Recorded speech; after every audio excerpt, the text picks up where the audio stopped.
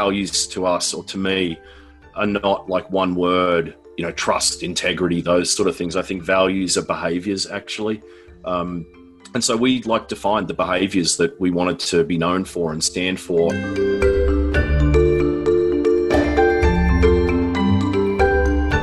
Sean, I'm excited to continue our conversation, now hearing more about your journey. Tell me, where did your story begin, and how did you get to where you are today? Yeah. So I started my career in tech. I'm 42 years old. I'm a technologist at heart. I love technology. Rode through the dot-com boom, working for some of the biggest banks, insurance companies, and sort of the, big end of town, I guess, in Australia. I was in the kind of the cybersecurity space, actually, before it was called cybersecurity. If you remember the dot-com days, there was a little bit of mystique around, securing, the network and all of that stuff. So just cut my teeth there. Started a business with three of my colleagues at the time, and we built a really great company down there. And we, had an opportunity to, take an exit. So after a few years, so it was a different world back then. The cloud was not the cloud. I guess the internet was around, but it was a different place. And so I thought that was InfraWorks. No, so this was the segue into InfraWorks. So that was ThinkSecure, was the company that we started. I had a chance to kind of reset after the exit, and I was really kind of tossing up what to do. Went and did a little bit of travel with my wife. We were lucky to take some time off. And that was where the idea of InfraWorks came from. A friend of mine came to me and said, look, I've got this great idea. There's a ton of big projects that are forecast that have government funding committed. Why don't we start a construction business together? You can be the business guy. I'll be the construction guy, and we'll go out and try and build a company. And that was really where the company started from. That was in 2007. And so, for a number of years, I was like literally learning all I could possibly learn about running a construction company and trying to build it. I got my truck license. I got my excavation. Like I literally can operate, not very well, I might say, but I can operate, a lot of our machinery that we own.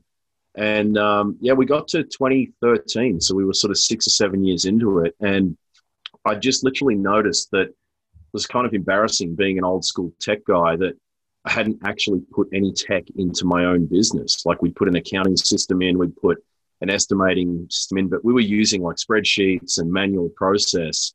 And so I said to my business partner, we got to do something about this, because all of the crew, all of the workers have got mobile phones. They've got Android phones or iPhones.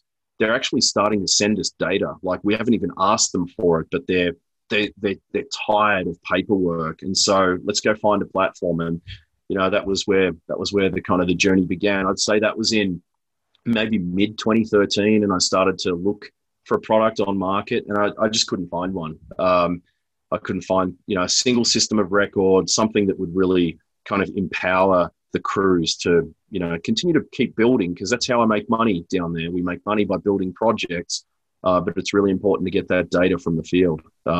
So yeah, that's kind of the genesis of the company. Now, Assignar, did you fund it yourself? Did you get VC funding? How did you get that started? Yeah, we've taken some VC funding on. Recently, we did our last round. We did a Series A in 2 years ago. Yeah, about 2 years ago. We'll be out raising a Series B in probably Q1, I'd say, of 2020. So we've had really, really strong growth, good unit economics. But in the early days, yeah, it was bootstrapped. We let some friends and family, come in early as well. They kept bugging me to, invest. And so, because all I kept talking about was this software company that we'd started. So, we got some friends and family involved and some business associates as well. It's a really great cap table. Is there any lessons learned or things that you would have done differently, or you actually glad you did and want someone else and recommend someone else to do as far as funding and getting started? God, I could go on about things I would do differently for hours. That's a loaded question. Um, God, what would I do differently? I think in the early days, one sort of lesson for us, I didn't, and this was more of a market kind of the viewpoint. I didn't think that contractors were out looking for software like I was. So we didn't invest as heavily in kind of demand generation marketing, as crazy as it sounds, in 2014, 2015. That's something I would do differently because they were looking for it, it turns out. The other kind of a thing, I'd be like really clear. One thing I think we did really well at the beginning was articulate our sort of, mission, vision, value set. Values to us or to me are not like one word, trust, integrity, those sort of things. I think values are behaviors actually. And so we defined the behaviors that we wanted to be known for and stand for, and getting people to buy into that when you're trying to recruit talent, and trying to identify. So like a good example, I stole this from one of my old bosses was, around being transparent and, honest. Bad news doesn't get better with time. So if you have bad news with a feature set or a problem, go talk to the customer immediately about it. Like it doesn't get any, so sort of we defined some of those things early on, and that's helped us recruit really, really well. Continuing on that thought of building your team, what is it like to develop from just a couple people and to grow it from there? Any tactics that you've used that you would recommend? Yeah, I mean, it's really hard because your company changes almost on a monthly basis, and one of the things that Marco is my co-founder, Marco and I, we still talk about it at our all hands, is just the culture that we created can be easily diluted, as you're hiring and bringing new people in. And so we really put an effort into the recruitment process, making sure there's real clarity on what we stand for as a company, as people, as team members. And then the onboarding process really kind of drives that. I think that's really important because even if you're, especially in the early days, if you're a team of 10, going to 15, or 20, I mean, you've doubled, and that can dilute your culture by 50%. And culture is values. It's how you respond to customers. It's how hard you work and drive towards, delivering value for customers or solving their problems. So that's something that we still talk about, from at every all hands. It's really important, is maintaining the culture. It's a little harder now with COVID and everyone being remote, but I feel like we've sort of, adapted. The culture's definitely shifting, but it's still. How big is the team today? Yeah, so we're about 60 people. All over. Yeah, all over. We've got, I think, about 25 in the US now. Most of them are here in Colorado, and then we've got Nashville, San Antonio, Houston, San Francisco, everywhere else. And then the rest are in Sydney, and we've got them regionally in Sydney and other cities in Australia as well.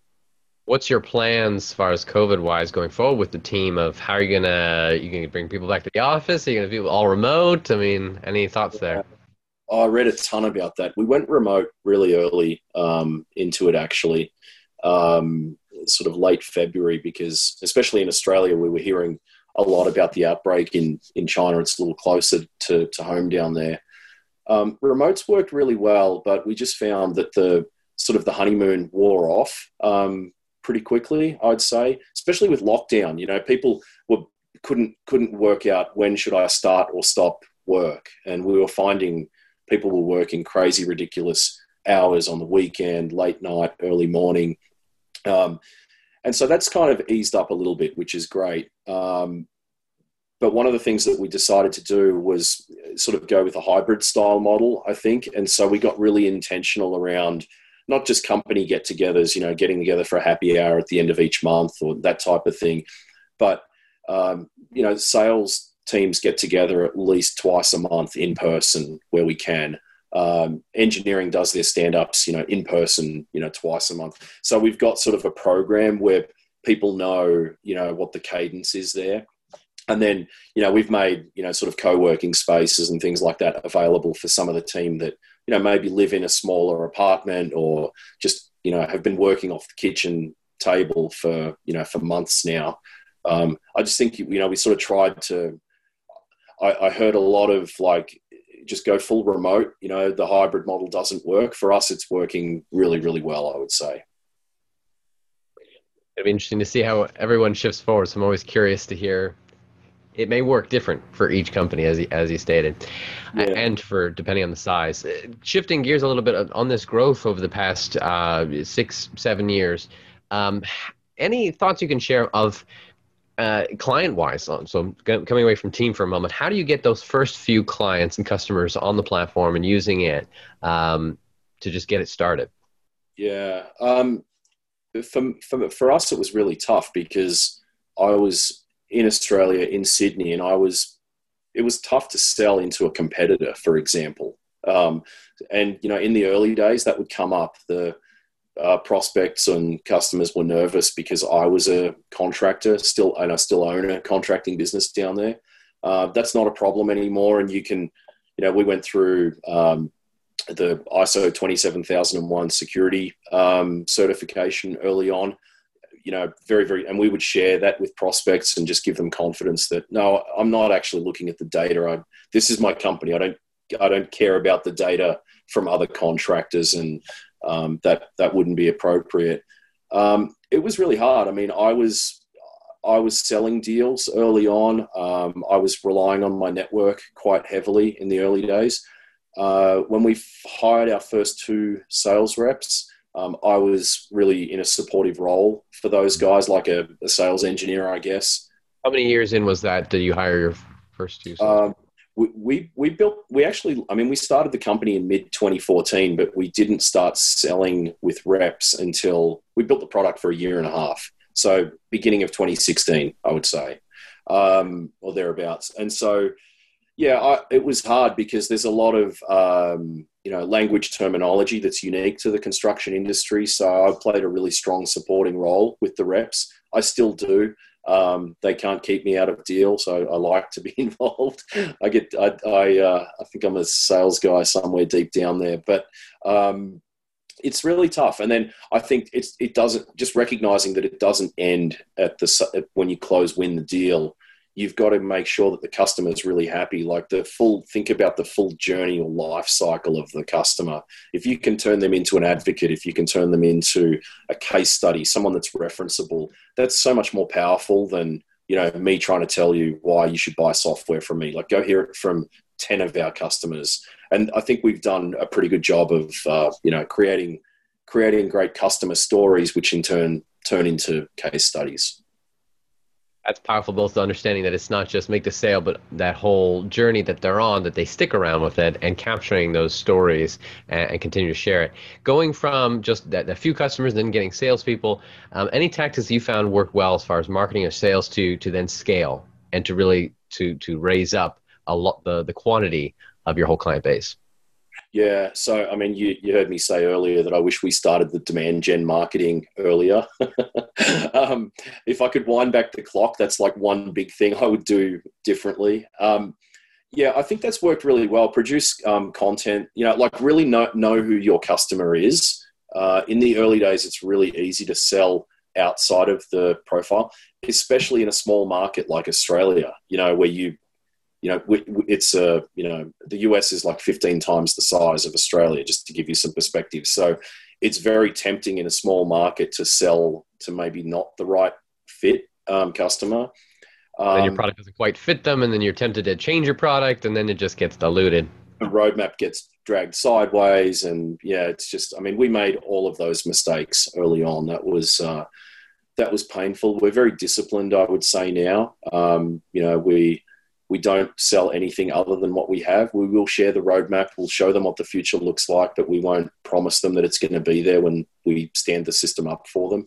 But I think also, like, how do you kind of create that demand or volume? I think content for our customers is really powerful. They love not only hearing other customer stories, but give them some relevance, show them what other contractors are doing to solve, problem point A, B, or C, and create some content around Is this content that. like just blog content? Are you writing it? Do they write it? Videos? Or what kind of All of content that. All of the above. All of the above.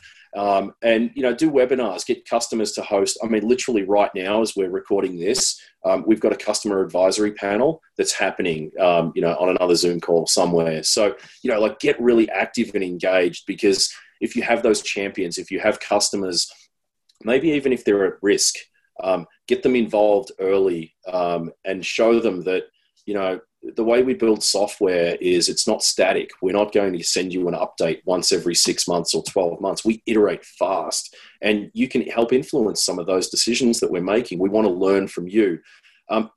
You create content around that, and contractors, in our space want to be heard. They want to understand that, they don't just have to buy a one size fits all type platform. And if it doesn't fit, I'm not going to buy it. So that's worked really well for us.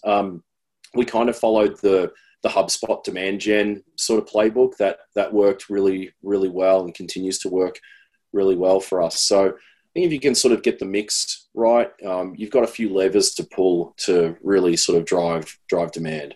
Do you see any of this shifting now with COVID and the way your customers and the way they think and want to learn and reach out? How is that going to change going forward? Yeah, that's a really, really great, that's a very astute question actually for our profile, because pre-COVID, our customers would want you to drive out to their office, buy them a cup of coffee. They want to stare at the whites of your eyes and shake your hand before they sign the contract. And then COVID happened. And now they live in a world where the kids are on Zoom for school and they're on Zoom and all of that. So remote demos, signing a contract over Zoom, meeting for the first time over Zoom is the new normal for construction. They've really had to kind of fast forward into, technology adoption. That's been really great for us. Forced training period allows you to then not maybe spend as much on travel costs, but it's a behavioral change for them.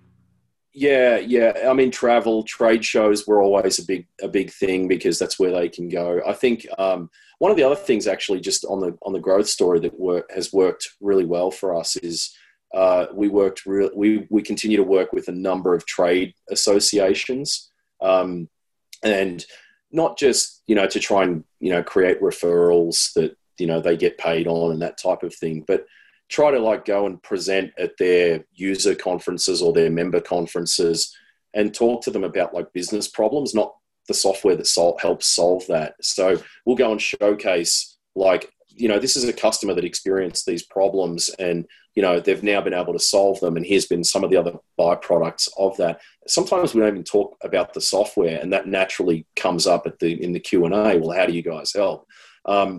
Because for our profile of customer, quite often they don't have anywhere else to go for business advice other than their trade association and maybe their accounting, finance type people that lodge their taxes and things like that.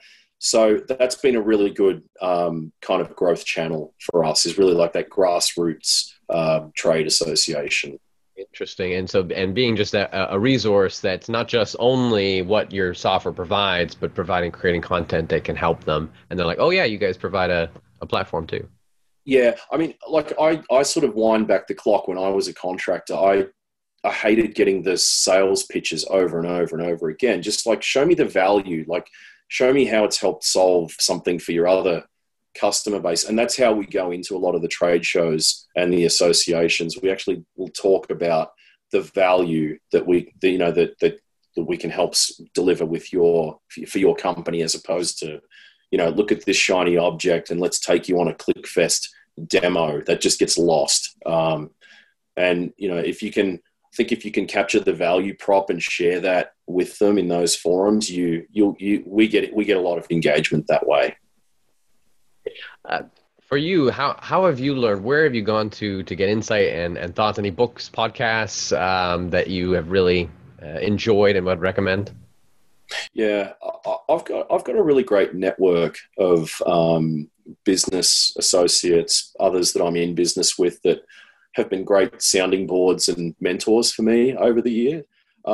I work really hard on trying to network and not just take, but really try to give back as well. I think that's like really, really important.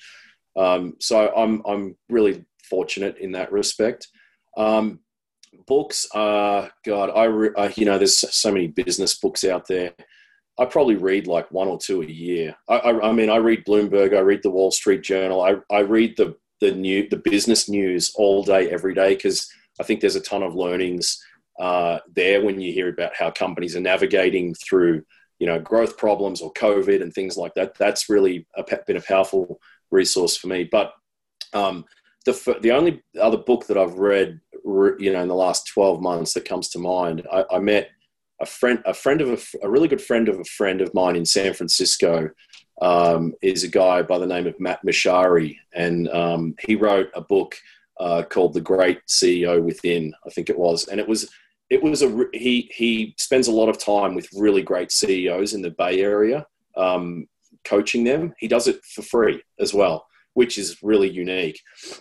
I met him in person. I was really, really impressed with, the time that we spent together. And so he released a book. I read his book. It's a great read, very tactical on how to become a great CEO, how to become a great leader, how to manage the problems and kind of as your company scales up.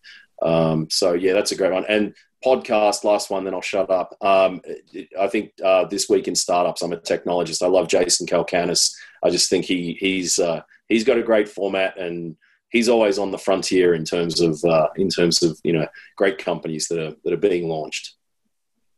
Last question I have for you: what kind of technology innovations do you predict we'll see in the next year, near term, next year or so, and long term, next 5 years? There's amazing tech. It's sort of, it's changing by the day, by the hour. For me, I think a lot of the low-code, no-code platforms that are out there now, I think that's really interesting for me personally. There's a ton of really great products in market right now, and so you can become much more efficient as a leader, as a manager, someone running a company with, the tools like Airtable and Zapier and things like that. I know it's kind of not, the sexy, autonomous vehicles and that sort of space, but for me, I just think that's actually going to move the needle for the way companies and people operate in business, and that's really exciting for me. That concludes the audio version of this episode. To see the original and more, visit our UpTech Report YouTube channel. If you know a tech company we should interview, you can nominate them at uptechreport.com. Or if you just prefer to listen, make sure you subscribe to this series on Apple Podcasts, Spotify, or your favorite podcasting app.